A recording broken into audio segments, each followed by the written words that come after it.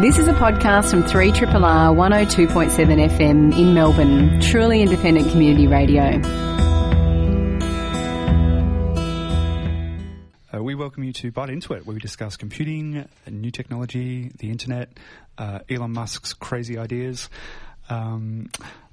I'm actually in some kind of pizza parallel existence at the moment. I seem to be kind of thinking and talking and dreaming about pizza all of the time, and any game that has pizza trees in it is going to catch my attention. Cassie, where would pizza vegetation come in handy for you, do you think? Where do you need more pizza trees in your life? You know, I have a problem with lactose, so pizza often upsets me on a physical level. So it's kind of like blackberries, really, for you. If there was pizza trees out there, you'd have blackberries? to be avoiding them. The bramble, you know, the thorns and stuff. Yeah, no, I'd be eating them. I'd be climbing over the fence and like stuffing my face with them, and yeah, so it's kind of good that they're not around, I think. I'm just glad they're not on my way to walk to work, because it kind of defeats the purpose of walking to work, right? Of walking, yeah. Pepperoni. It would definitely be positive calories at the end of that, I think. Pizza trees appear in Towncraft by Flat Earth Games, and tonight we speak with Elisa and Lee about their latest game project, Objects in Space. People like us are hopefully listening to the show tonight. That would be nice. James Noble, what would you say the common tech habits of the three of us are? What is the technology of people like us? I think it'd probably be their social networks would be probably quite a bbig one for us. That's true. I've actually been thinking about not having a smartphone anymore. Oh, okay. Yeah. I feel I'm so inundated and so full of tech all of the time, and I've started to notice everyone looking at their phones on public transport and walking to work, and even watching a mother with a 3-year-old on the tram, the 3-year-old trying to get her attention. She was too busy on her phone. It's like, man, there's got to be a moment in life where you can just walk away from it, right? You realise you're on Byte right now, right? Yeah, I'll still have my laptop. I'll still be online like 18 hours a day. At least it won't be next to me while I'm sleeping for those 6 hours. But maybe not the smartphone. That's fair enough. Yeah. The exhibition, People Like Us, will be exploring the interrelationship between art, technology and human experience, and opens in Geelong on June 18. Tonight we speak with curator Dr. Felicity Fenner. Before we have those chats, first we're going to have a look at what's making news here in technology. Yeah, Cassie. Speaking of things that it's time to retire, the ATO is actually putting the beloved, maybe not so beloved, whatever, it's e-tax software to bed forever. So if you aren't up to date with this, e-tax was something that you could download to your computer and do your tax returns on, and there were various problems with it. Never really worked for me.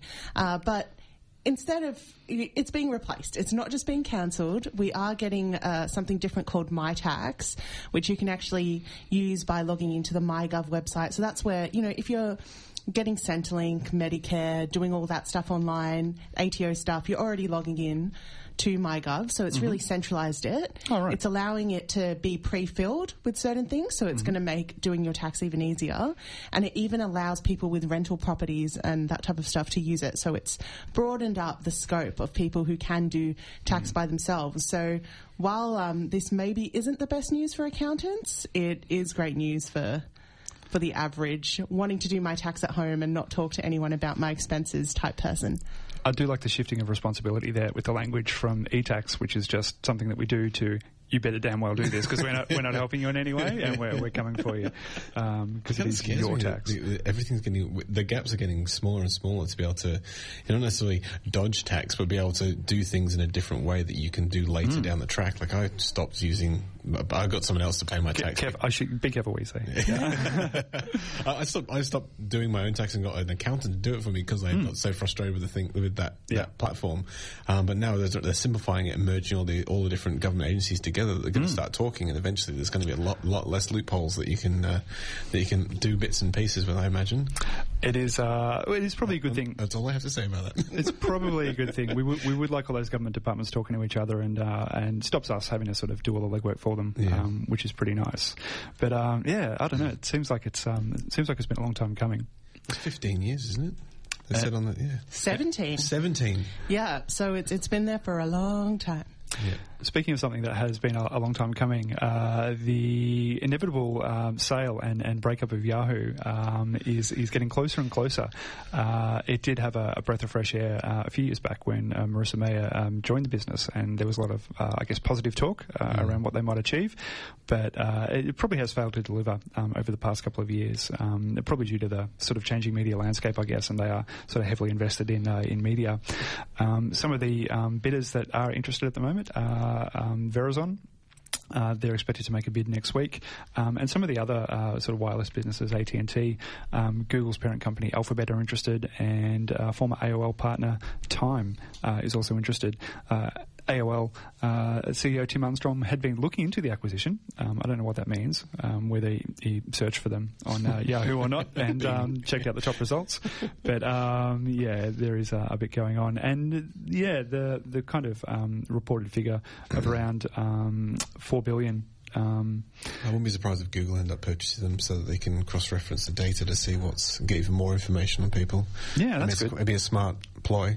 You could just put Google in the top search result for everything in Yahoo search. That'd be kind of funny and cheeky. God, it's amazing how much information is worth these days. $4.1 billion. Wow. Yeah. So I don't know. It's a little bit disappointing. I think anything that reduces competition in that space, where you've got all these huge players kind of controlling so much of our lives, is a real shame. But I don't know. They seem to really struggle to figure out what they actually were. Yeah. And in every area that they were, there was someone stronger and better and more and sort of more innovative. As long as we can keep Yahoo Answers, that's really what matters to me. Yeah, well, that is one of the top search results. So when you look for what is or why is, then you always get the Yahoo answer at the top. Yeah. Why is my finger stuck in my ear? Yeah. I mean, I think it further reinforces that how powerful and how strong Google have become over the years, and the fact that a lot of people in the new generations just assume that Google is the place for the internet, like not that it's another website that you could go to find information, like DuckDuckGo and things like that. Like, you've got to be in the know to know that even exists. So it's interesting to see how the others have slowly been gone. Like there was it Two Cows? Was one called Lycos something? Oh, like okay. Remember all those ones that used to? Yeah. No. Yeah. See, showing my age. Where are they now? Another piece in the news was Facebook Messenger had a security flaw that was discovered. I think it was this week. Mm-hmm. It's interesting to see that it was basically discovered by people whose job it was to try and find these hacks within within the Facebook Messenger. And I think it's what I read from this when I found out about this was more to the point about it's kind of following suit from the WhatsApp that did the full end-to-end encryption, and the fact that they're not sure whether this has been anyone has actually hacked it or not. They can't guarantee that it hasn't already been found by someone else. And this also gets more into the legal ramifications, because what they could have done is changed the conversations between people inside the Messenger application, rewriting history. Yeah, so that way the biggest sort of things like, for example, if it's a defamation case or it's a conversation that's being brought into evidence, then now all those conversations and all those rulings that could have been swayed based on this conversation, people could potentially claim that it had actually been hacked. So it's quite an interesting case that it's not more than just someone's found my username and password for something, or someone says that I was home at 7 when I was home at 8. This has actually come into legal ramifications that could be worth billions of dollars from this alone. So it's quite an interesting case, and I think that Facebook is saying they're looking into it, and they're not 100% sure. So it's interesting to see where that goes from there. As far as I could see from that, though, you could only be hacked by someone you are already having the conversation with. So it means that, but still, if that person was hacked, then you could change things. But it does mean that, especially in legal cases, when you're taking the history and you're like, yep, this person definitely said this at this time, it can be a battle of the techno now. And if you're someone you're already having a conversation with, but if they're hacked, then it's kind of that. One person that was hacked in recent times, several times. So glad we've got this in here. Was Mark Zuckerberg. His Twitter and Pinterest accounts have been resecured following recent hacks. I wonder what he pins. Yeah, well, his LinkedIn password was actually shown to be Wink. It was da, which is not the strongest password, really. Maybe you could put a cap on that, Mark. So fortunately, the hackers were kind of, I guess, really just fanboys and just wanted to probably get a job, really. So they didn't actually bring the world to its knees. But potentially pretty embarrassing for a person responsible for 1 billion passwords out there. I mean, I guess he took baby's first word and turned it into baby's first password, so... Zing. Oh, see what you did there. I mean, it's the thing about the plumber, always has the worst plumbing, so, maybe he's not really sort of looking after his own stuff in the way that he should, but it's embarrassing. I'm sure his PR team was pretty annoyed about that. It also makes you put into question about all these, passwords that you've got floating around and what information is out there, that what could happen. You can't always, no conversation is private, basically. I don't know. Knowing the Zuck, it's probably a whole plan that he had anyway. He probably just wanted to be hacked. He hadn't had enough press recently. It was a trap. Coming up in Geelong, if you do get down that way, or if you live in Geelong, is a wonderful show, People Like Us, that will be exploring the interrelationship between art technology and human experience. It starts on June 18, which is not too far away. Joining us on Bite Into It tonight is Dr. Felicity Fenner, who is the curator and also director of University of New South Wales Galleries. She's a renowned curator of contemporary art, having done lots of stuff, 30 exhibitions of Australian and international art, I believe. Felicity, thanks for joining us on the show tonight. Hi, how are you going? Pretty good. Rugged up, and it's pretty toasty in here. So I did see something the other week about, maybe on The Onion, about a news story. Winter surprises Australians for the 228th year in a row. But we're okay. So it looks like a really interesting show. People Like Us, what does that kind of evoke to you when you think about, I guess, art, technology and space? What's your first instinct there? Well, the title, it's sort of had mixed reactions, actually, because for me the whole brief of this exhibition was to make it very user-friendly, and because it's touring to 15 galleries around Australia, so the idea was to really involve everybody, not just art aficionados or academics or particular groups. So that I sort of wanted to make it do that, but also it's about everyday people, so it's very much about everyday experience. And it is all a techie show. I mean, all the artists are working with some sort of technology, which was also the brief for the exhibition, but it's in a very user-friendly, accessible way. Do you think that's important for, I guess, what you'd call new media works, that people can be involved in them? You can't be a sort of a passive observer of the work? Yeah, I think, well, you can be passive. I mean, if it's just a video or something, you can, I've seen people in biennales, walk in, so don't think, I'm not going to sit here for 10 minutes and leave. But there has been a bit of resistance to people becoming involved or responding really positively to more work that's more technical than that. So like in this show, there's virtual reality and things like that, and that can be a bit scary, we've found, for some audiences. But we're just trying to break it down a bit with this exhibition and make it not scary. I did see at a show recently somebody who contributed some work pick up the actual exhibition on their iPad and start showing me something else in the browser, and I was kind of like, well, maybe not the best thing to do. It is fun to play with the stuff, but, don't pick up the art, perhaps. Just on that point that you were just mentioning there about the sort of bit of the audience being a little bit hesitant to interact with this information, do you think it's been a complete opposite with the actual artists, that they're more than happy to be able to attempt and try new technologies with their art?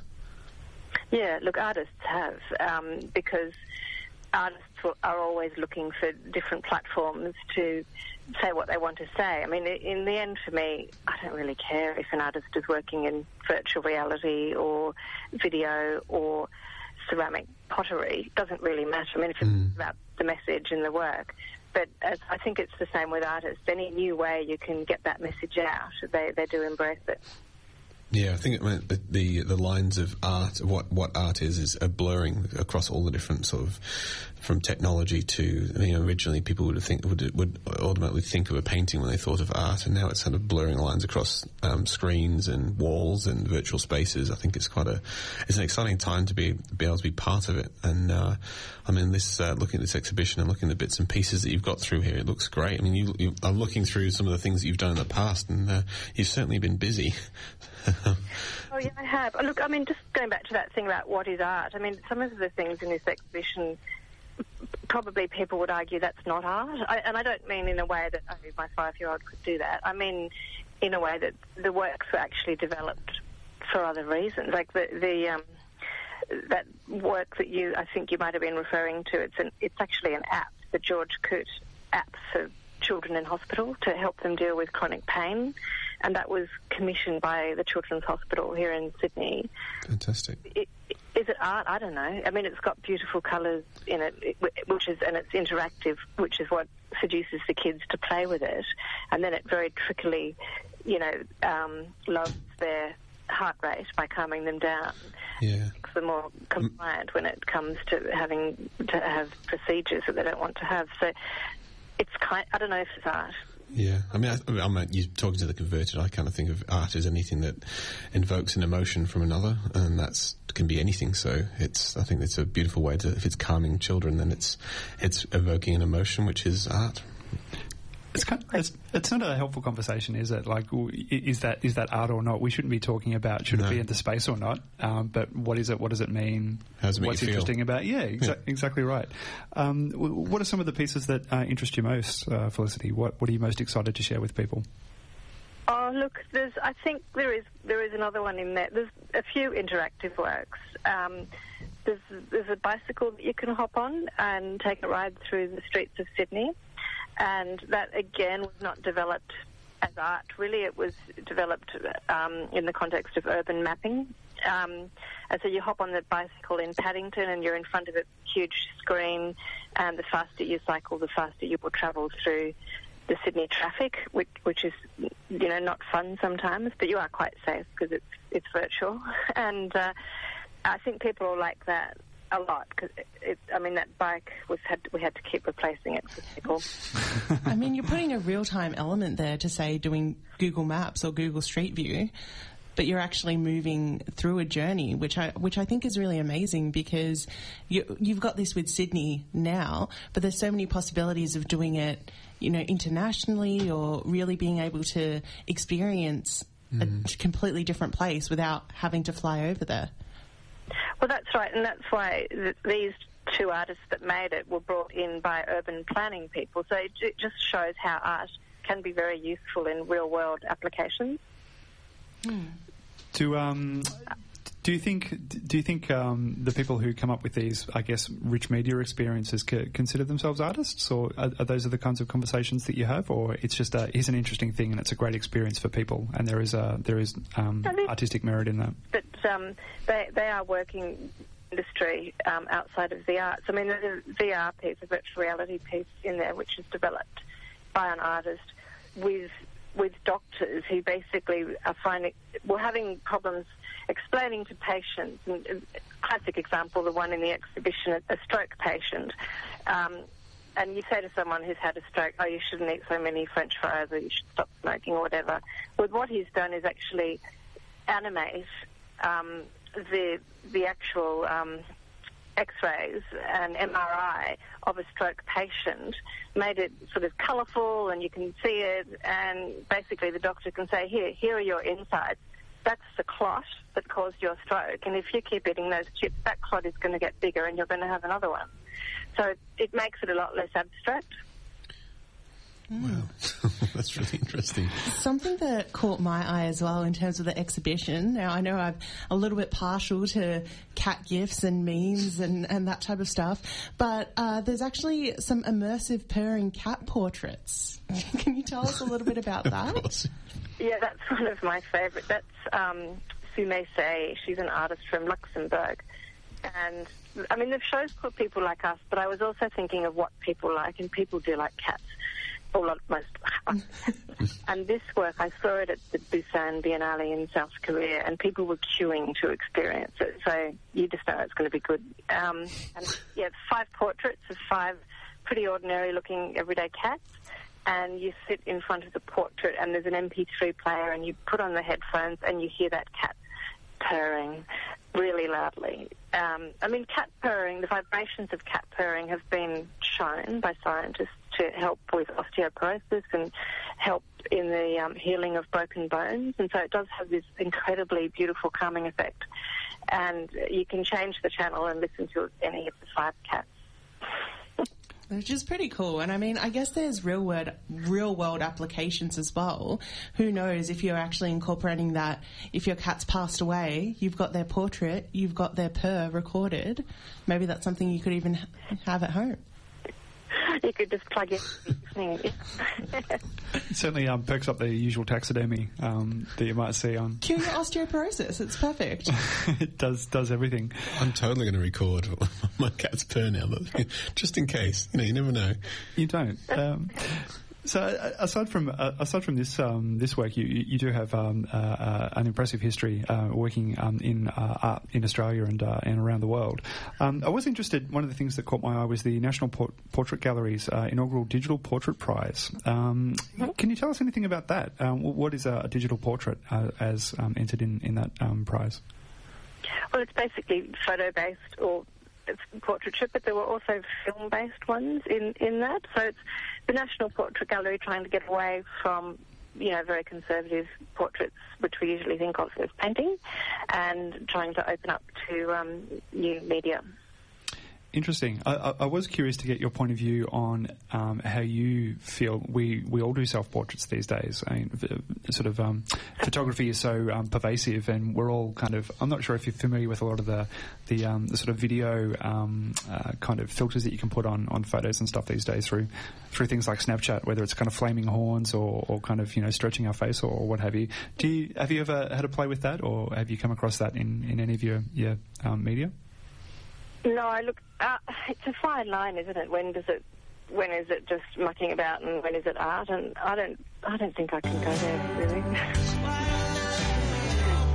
Fair enough. I think it's interesting that we're all at least interested in that space as well. So we're more appreciative of how we present ourselves when somebody else does it, which is interesting. True.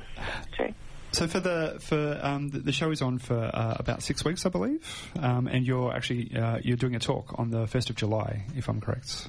Yeah, I am. I'll be in the gallery on the 1st of July doing a talk. I'm not sure what time, but it should be on their website, on the Geelong Art Gallery website. And for people who haven't met you or seen you speak, what can they expect? Why should they get down on the day to catch up? Well, I think I'd just give them a bit of insight into each of the works, and I can how to interact with them and answer questions. Nice. Okay. Well, it certainly looks like a fantastic show, and the Geelong Gallery is a really good space as well. So if you haven't been there, it's definitely worth getting down to. Fantastic, Felicity. It's great to talk to you, and we'd like to catch up with you maybe after the show and see how it was. See how it went. All right, perfect. Thank you. Thanks very much, and have a great night. See ya. We do like to game. Gaming keeps us awake, makes us late for work. So we're always interested to talk to the people who are doing interesting stuff in the game space. Lee and Elisa Harris from Flat Earth Games. They're doing some pretty cool stuff with gaming and particularly space-type games. Lee and Elisa, thanks for joining us tonight. Thank you. Thanks for having us. Thank you. No problem. So, Flat Earth Games. Can I ask where the name came from that? Is there a story behind your name? Oh, we just thought it would be really entertaining to get occasional emails from people who have some rather interesting views on the spherical nature of our planet.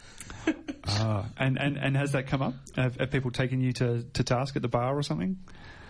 No, just occasional online. We get a few comments from people who, I don't know, I think they might actually think that we think the Earth is flat. It was actually just a reference to the kind of games we used to play as kids. There was always like a three-quarter or top-down perspective and a lot of really flat environments. That is true. We were trying to play some Nintendo games the other day, and there was heaps of stuff going on. It was very flat. One of my favourite ones. Was it Moon Patrol? You were trying to land it, or was it the one we actually on the buggy? Yeah, you're in the buggy, and the buggy's kind of got like the independent suspension, and the flowers are coming out of the potholes and stuff like that. I'm looking through some of the Flat Earth games that you've got on here, and like the Towncraft and Metricide, and like they're the kind of games that still right up my alley. I don't really dig for the 3D stuff. My favourite game is still Lemmings. Lemmings. I saw a reference to that the other day. We're interested in talking about objects in space. Can you tell us where that's at, guys? Yeah, sure. It's a game we've been working on now for a year and a half, 2 years, sort of in the background. It's an open-world space trading game where the emphasis is on stealth. We represent space in a 2D plane, and we've modeled all the spaceships after submarines. Oh.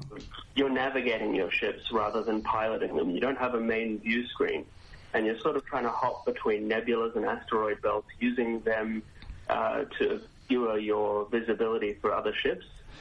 There's a great image on. We might tweet out a link to the story up on Polygon.com.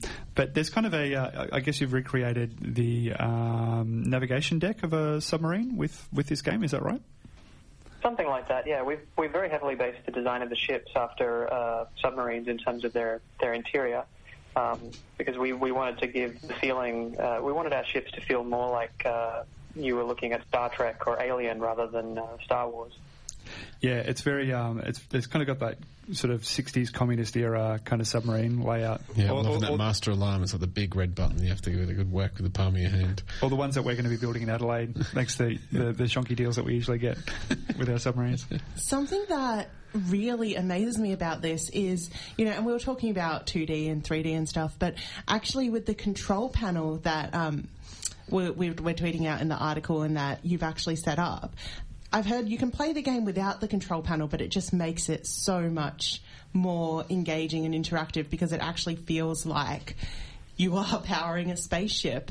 Where did that idea come from, and how are you finding that incorporation?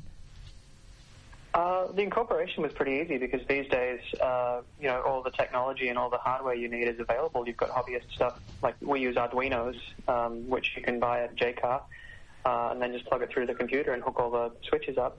And I guess it just came from very early on when I saw an Arduino when we were still prototyping the game, and it occurred to me that I really wanted to have a physical control panel, kind of like you can buy a joystick, and figured that seeing as we're actually in a position to try and do that, which you normally aren't if you're not actually programming the game yourself, we'd give it a go. What I was actually thinking, though, was with the game setup, do you imagine that the whole control panel would be something that people would either make themselves or buy, or do you sort of see it set up in an arcade where people come and it's about the novelty? Beats Daytona. I think we're very much trying to empower people to be able to build their own stuff at home. We're going to release the source code for the interface with all the controllers so that anyone can follow the steps that we'll put up on our website and make a replica of the one that we've built or their own thing. But we'll try and make it modular, so we'll release the code on like a per-button basis, so someone can decide what controls they want for their own personal setup at home and build them that way. I think we'd entertain the notion of trying to get some for sale, but if we did that, we'd have to go through Kickstarter, and it's not something we've ever done before. We're a very small team, so we don't really have the ability to mass produce just yet. So how did you guys come together? What's your kind of shared theory on how gaming should be? Well, I guess we came together being siblings. That was a good start. Certainly play a lot of games together as a result. Yeah. I mean, speaking about my relationship with my sister, we wouldn't necessarily... We were together for a little while, but we kind of did our own things. But what made you bond over games, I should say? I'm not sure. It's just something we always shared as kids. We had a tendency to find ways to make games co-op. Like, when we were playing the original Mafia, I remember that one person would handle all the driving, the other person would handle all the on-foot stuff. Oh, yeah, right. If we didn't have access to the computer, then we'd play... I mean, we played, like... not that we knew what it was back then, but we liked the choose your own adventure and fighting fantasy books, and we found a way to turn that into what were basically tabletop role-playing games. You've ruined my question because I was thinking, there's far too much collaboration going on in these games, so I was going to ask you who was the better gamer. No, that's interesting. Who's the better gamer out of you two, would you say, guys? Oh, yeah, we're just like staring at each other. Silence. Whoever blinks first. Depends entirely on the genre. We actually play, like, our preferred genres, even though there's a huge amount of overlap, are quite different. So, if we're going to sit down and spend hours playing a new game, they tend to be quite different. I think possibly the games that we played when we were younger, there was a lot more overlap there, but they weren't hyper-competitive games. like we played a lot of Civilization, Railroad Tycoon, and those sorts of like Sid Meier, early Microprose type games. But they were more shared experiences. I think we never really got into competitive games very much.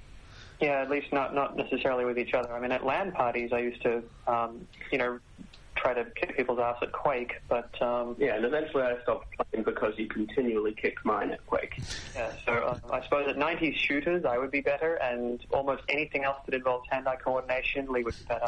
Well, I guess it's really cool that you've both diverged with you being the lead programmer and Lee being the lead designer, which is really great, because you aren't then competing over who's better at what. You're actually using your skills collaboratively, and it seems like you're doing awesome things. Well, thanks. We've been able to work pretty well together. I think it's been like we only seem to be able to work with other people on like a short-term basis, because we can only really get people on for short periods of time to do like a little bit of music here or a little bit of writing there. We still haven't quite graduated to the point where we're big enough to have our very own employees or anything like that. But it's mostly just, friends and other people in the game development community who we like to work with again and again. Do you think there's a real interest out there in customising games? We did have a chat a couple of weeks back with, we were talking about sort of massive multiplayer online games and sort of customising your own chips and so forth. Is there just something kind of not very personal about the sort of blockbuster games that come out these days? You kind of shepherded into a particular experience or style of play that you guys want to break out of? A little bit, but I think generally, I mean, if you're talking about modding and sort of customizing your experience, it's still a very large thing, especially with the advent of games like Minecraft that are very, very heavily based on building your own things, even if it's not technically modding. I think that creativity is certainly there. People just gravitate towards the games that fit their play style. Like, some people just want to be incredibly competitive at a shooter, and they don't necessarily want to customize the experience beyond what that is. And other people lean more towards games that are inherently creative. I mean, I think I'm probably one of the least game-playing people in this room, but I love seeing some of the documentaries I saw about the indie game, I think it was a year or two ago, and that was kind of an eye-opener to see the opportunities of what people had sort of, their ideas and dreams had been turned into games to let other people play their dreams, and I thought that was a really interesting approach.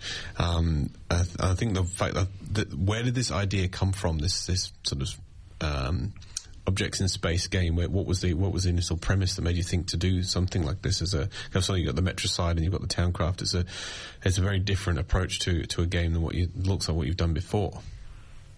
It actually came from, I mean, this is one of the oldest game ideas that we've had. In fact, we kind of, because we used to do, incomplete hobbyist sort of games, like way back when we were younger, but back when I was probably 15, I was still obsessed with the idea of being able to command big starships and, command the Enterprise and stuff like that.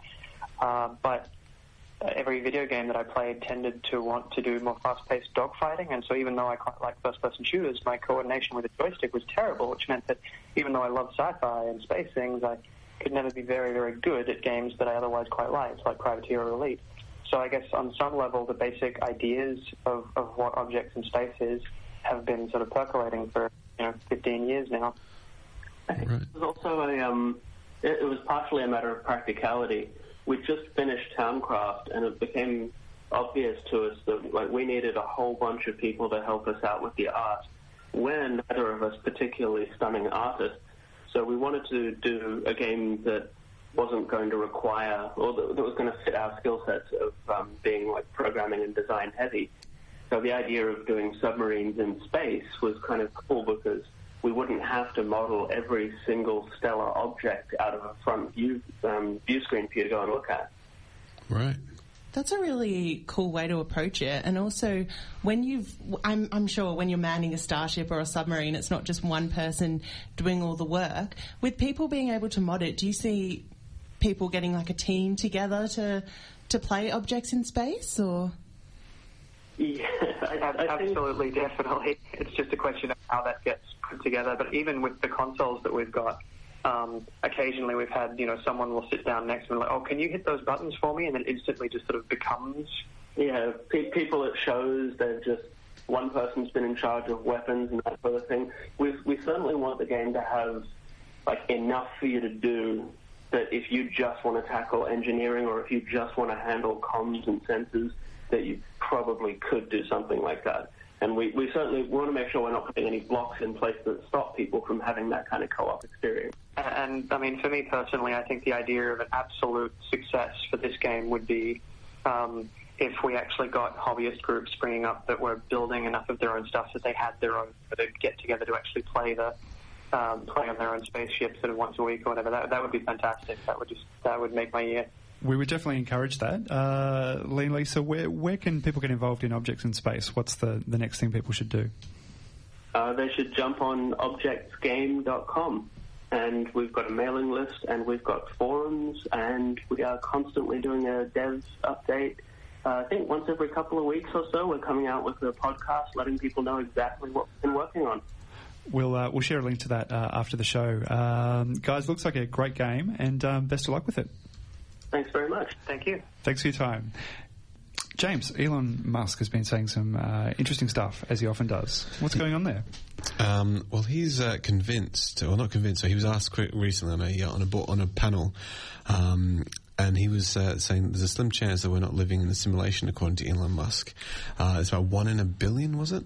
Wow, a simulation, so none of this is potentially real. None of this is potentially real. We are actually in the Matrix. And as you said earlier, maybe the Wachowski brothers are actually the same person.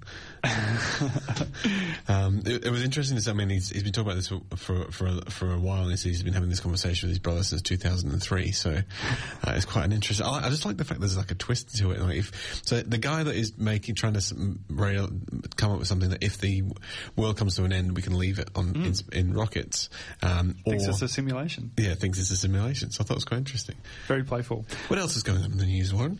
Another thing that's playful. A month ago, Uber and Lyft paused operations in Austin, Texas, after voters defeated Proposition 1. Undeterred, they have found another way to get around this. And while there's a few sort of law-abiding apps that have sprung up to take their place, the thing that's really killing it is a Facebook group called Arcade City Austin Request a Ride, which now has around 30,000 members. So what they've actually done, riders post their request, which is typically a pick-up and drop-off destination, as well as a time, and then within a few minutes, drivers can actually respond to that and give them an ETA, a price, and a phone number. Riders are then instructed to delete the post after confirming a ride, so as not to clutter the page. Right. Which is great. So drivers have even started posting little brochure graphics and little things about, they used to be involved in Lyft or Uber, so they've been vetted, and, it's all very kind of DIY. Interestingly, though, it's not as folksy as you think it would be. It's actually been set up by a business called Arcade City, which is a new ride-sharing app that hasn't actually launched and hopes eventually to become a totally decentralised ride-sharing solution. The cool thing is, they basically just want you to arrange it yourself, and however you pay, whether it's cash, credit card, or even just hugs, they just want people to get around. They love the idea so much that they thought it was important to work even without a business around it, which is really, really cute. That's great. I mean, that reminds me back to leaving the clubs at late at night in London when there'd be someone outside offering to give you a ride home for £10. So exactly. Now it's on a Facebook page. Exactly it. There's a couple of events, just quickly. Cass, which ones would you go to if you had the time? Well, we do have some all-female events going on right now.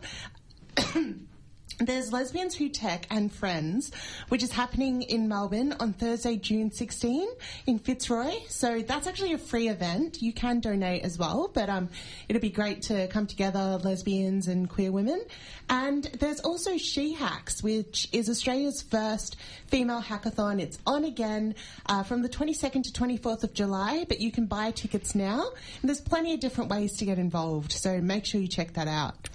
That's been around for a little while. It's a pretty good one. I'm trying to remember there's the Hustler, there's the Hacker, and there's a third ticket that you can also buy. So they've kind of got it themed. It's a really cool idea. Quite a few people have actually come out of She Hacks and gone on to do some amazing stuff. Thanks for tuning in tonight. Thanks to our guests, Dr. Fenner and also Alicia and Lee from Flat Earth. Shout out to our podcaster, Justin Petch, who's doing an amazing job. we've been bought into it. We'll be back next Wednesday evening. We've had a good time. I hope you have too. This has been a podcast from 3RRR 102.7 FM in Melbourne. Truly independent community radio. Want to hear more? Check out our website at rrr.org.au.